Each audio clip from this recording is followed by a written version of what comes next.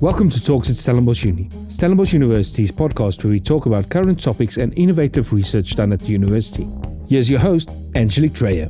Today we are in conversation with Professor Bob Mash, who is a leading and award-winning researcher working in the division of family medicine and primary care at Stellenbosch University. Having established the discipline of family medicine in South Africa and in other countries across sub-Saharan Africa, he remains committed to the development of community-orientated primary care and district health services in the region. Good morning, Prof, and thank you for joining us. Good morning. It's great to have you because your research is really valuable given the current pandemic we are facing right now, and also considering that you have an interest in primary healthcare in the Cape Metro. Can you tell us more about how primary healthcare has reorganized itself to respond to COVID-19 in the Metro? Yes, thank you. Maybe I can start just by giving you a brief update on where we are with the epidemic and then talking specifically about primary healthcare. So, as of the 30th of June, we had just under 62,000 cases in the Western Cape of COVID-19, and 3/4 of them were in the Metro in Cape Town. And as of that date, we'd hospitalized about 8,000, just under 8,700 patients, which is so 14% of all the cases ended up in hospital. And we'd had 1,813 deaths, which represents 2.9% of all the cases that we know of, and 21% of all the people that were hospitalized. So the way that the Metro Health Services, in fact, the provincial health services, are thinking about the sort of care for COVID-19, they've got a focus on suppression and containment. They've got a focus on reorganizing the health services, the health platform, and then also a focus, of course, on managing adverse outcomes and recovery and ongoing vigilance and humanitarian support for people. So what I'm going to speak about a little bit now is how we've reorganized sort of primary healthcare, which is at the sort of heart of that whole system. And of course, about 90% of all people who get COVID-19 are going to manage themselves or be helped in primary care. So the idea really with primary healthcare reorganization was to try and reduce risk for many of the patients. So to try and reduce the risk for people with like diabetes and hypertension and HIV and TB, so that they don't have to come and gather in large groups at the health facilities, to try and decongest our health facilities so that it's more possible to maintain social distancing for the people that are there. And of course, to free up some capacity amongst our staff to manage the surge of patients with COVID-19. So those were some of the principles that we had. So in essence, practically what we've done is across all of the community health centers, we initially have set up what's called screening and streaming.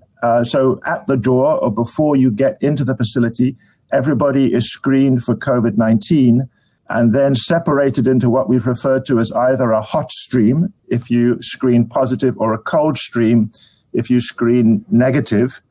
And then in both of those streams, we've set up an immediate see and treat station. So people with minor ailments can be seen and treated, and if possible, sent home, even before they really get into the facility proper.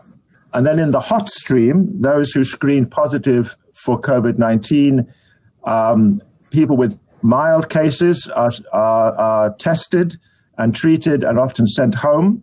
People who are moderate to severe are admitted to the facility where they would be stabilized and receive oxygen and so on, and referred onwards to hospital. And then in the cold stream, people with acute problems that are not related to COVID would then be admitted to the normal emergency center or emergency room and treated. And then we would continue with many of the services. So immunizations continue, family planning continues, maternity care continues. A lot of the people with chronic conditions, we're trying to do more in the community and less in the facility.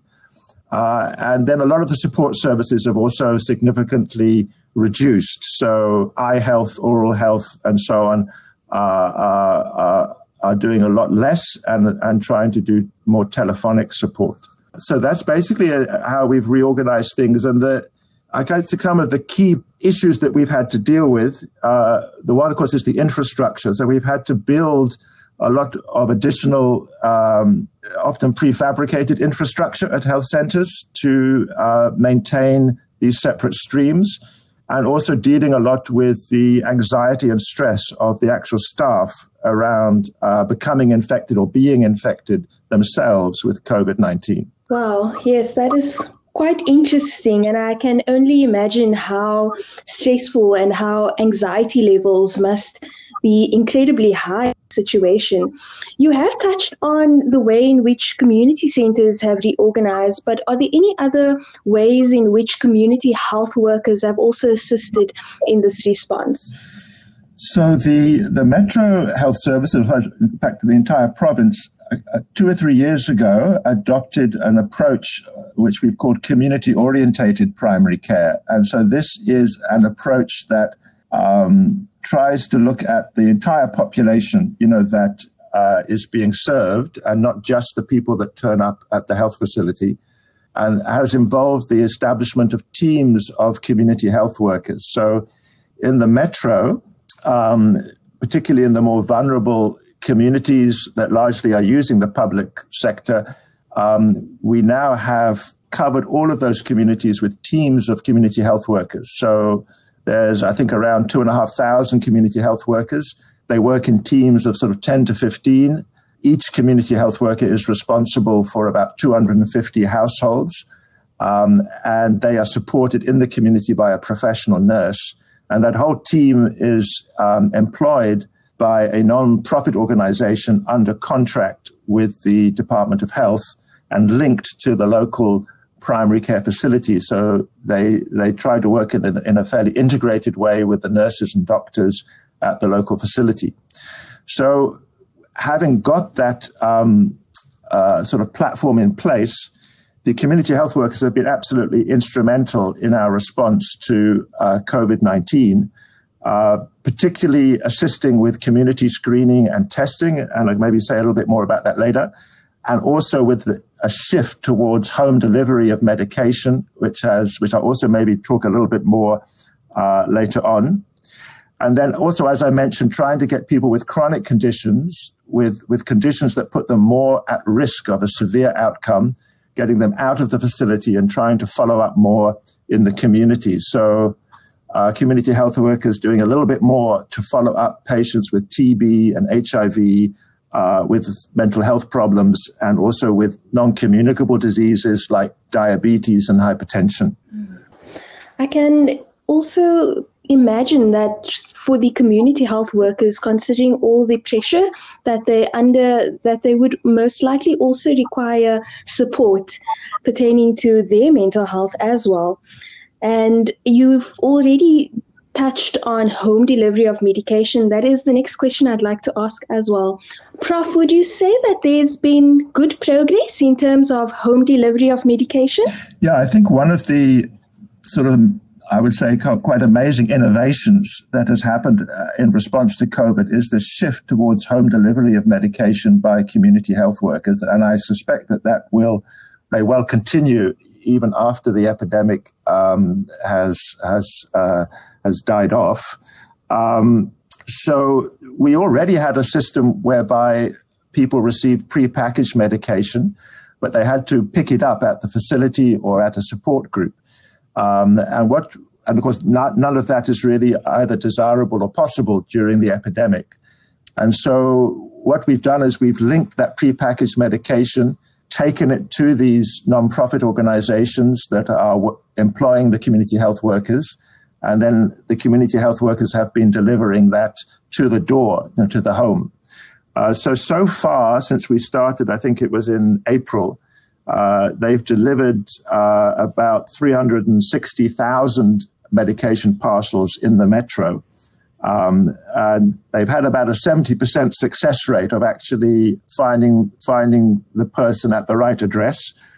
And so that has meant that, for example, somebody with diabetes doesn't have to get on public transport, doesn't have to travel to the health facility and then gather in a crowd with other people, putting themselves at risk of infection. And it's also meant that we've managed to decongest a lot of the facilities. And of course, as the community health worker is visiting that household on a monthly basis, it gives us the opportunity to also screen for COVID-19 and other conditions like TB, and to provide health education and information to that household. So I think that's been quite a successful innovation. And in fact, we've also put out a WhatsApp bot to the public in Cape Town. So if anybody is on chronic medication in the public sector in Cape Town and they want to receive it at home, they can register on WhatsApp by sending the message "Hi" to 087 240 6325 and then answering the questions about, what their address is and what their local community health center is and so on. Prof, what about community screening and testing? How well has that process gone? Okay, so that process, that's been quite an interesting process, and our approach to community screening and testing has changed and shifted over the last 2 or 3 months. The community health workers, of course, have also been instrumental in assisting with that.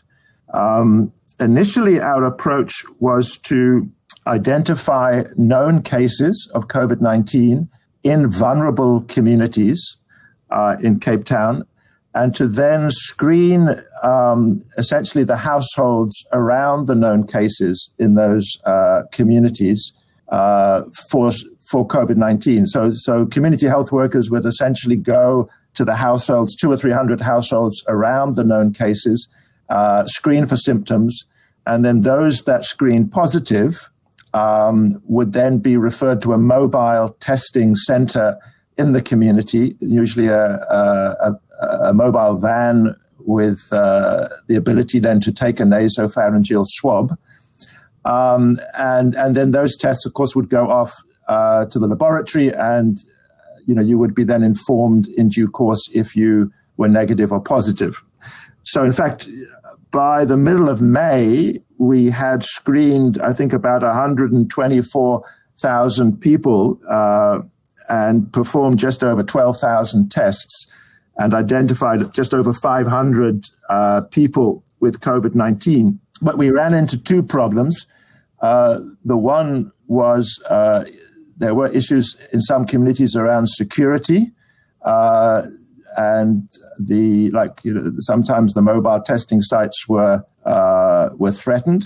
But the more serious problem actually was the turnaround time from the laboratories. So the capacity of the laboratories to keep up with the testing was very limited. And in fact, in some of the facilities were reporting that it was taking up to 31 days to get a result, which of course then makes the whole exercise ineffective, because you can't actually, by the time you have the result, the person has already come out of isolation and their contacts, if they were infected, would already be infected and have infected other people. So the laboratory turnaround time was a major limiting factor.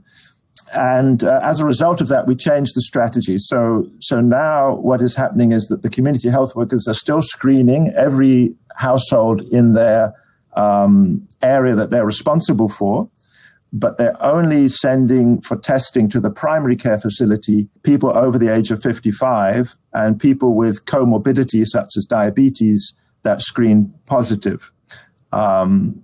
So that's the current approach, and that has taken a lot of pressure off the laboratories so that we're now getting the test results much quicker. But of course, the testing is done in a much more focused way on those who are likely to have a more severe course if they are infected. Prof, just to follow up on what you've just said now, is the turnaround time now being reduced from 31 days to... So I think the feedback that I've had is that, so the amount that the laboratories have now caught up, I think, with the backlog of tests. And the goal, I think, was for a sort of 48-hour turnaround time. That was the original goal. And I don't know where they are exactly now, but I think the turnaround time is much improved. And of course, the priority in the laboratories is to the hospitalized patients. So I think their turnaround time will be a lot faster even than the ones that are screened in the community. Yes, that's good news. Okay, Prof, so given the lessons learned, how does all of this fit into a broader approach to community-orientated primary care?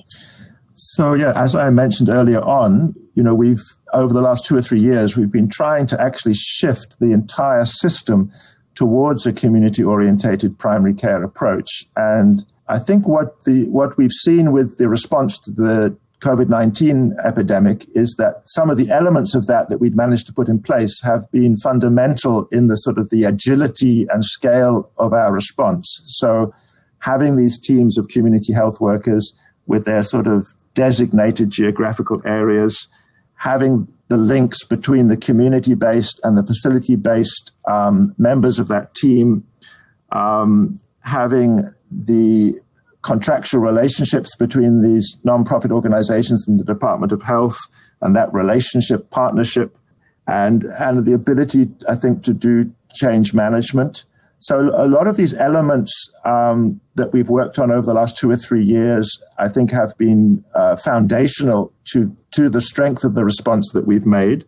I think the areas that we still have to do more work on, and which have also been in some ways weaknesses in the current approach, is the engagement with other stakeholders. For example, social services, and the engagement with the communities themselves. I think that still needs a lot more strengthening. And also, I think the health information system, we would like to have a lot more technology, mHealth technology, that, for example, the community health workers can use more easily to collect and record information.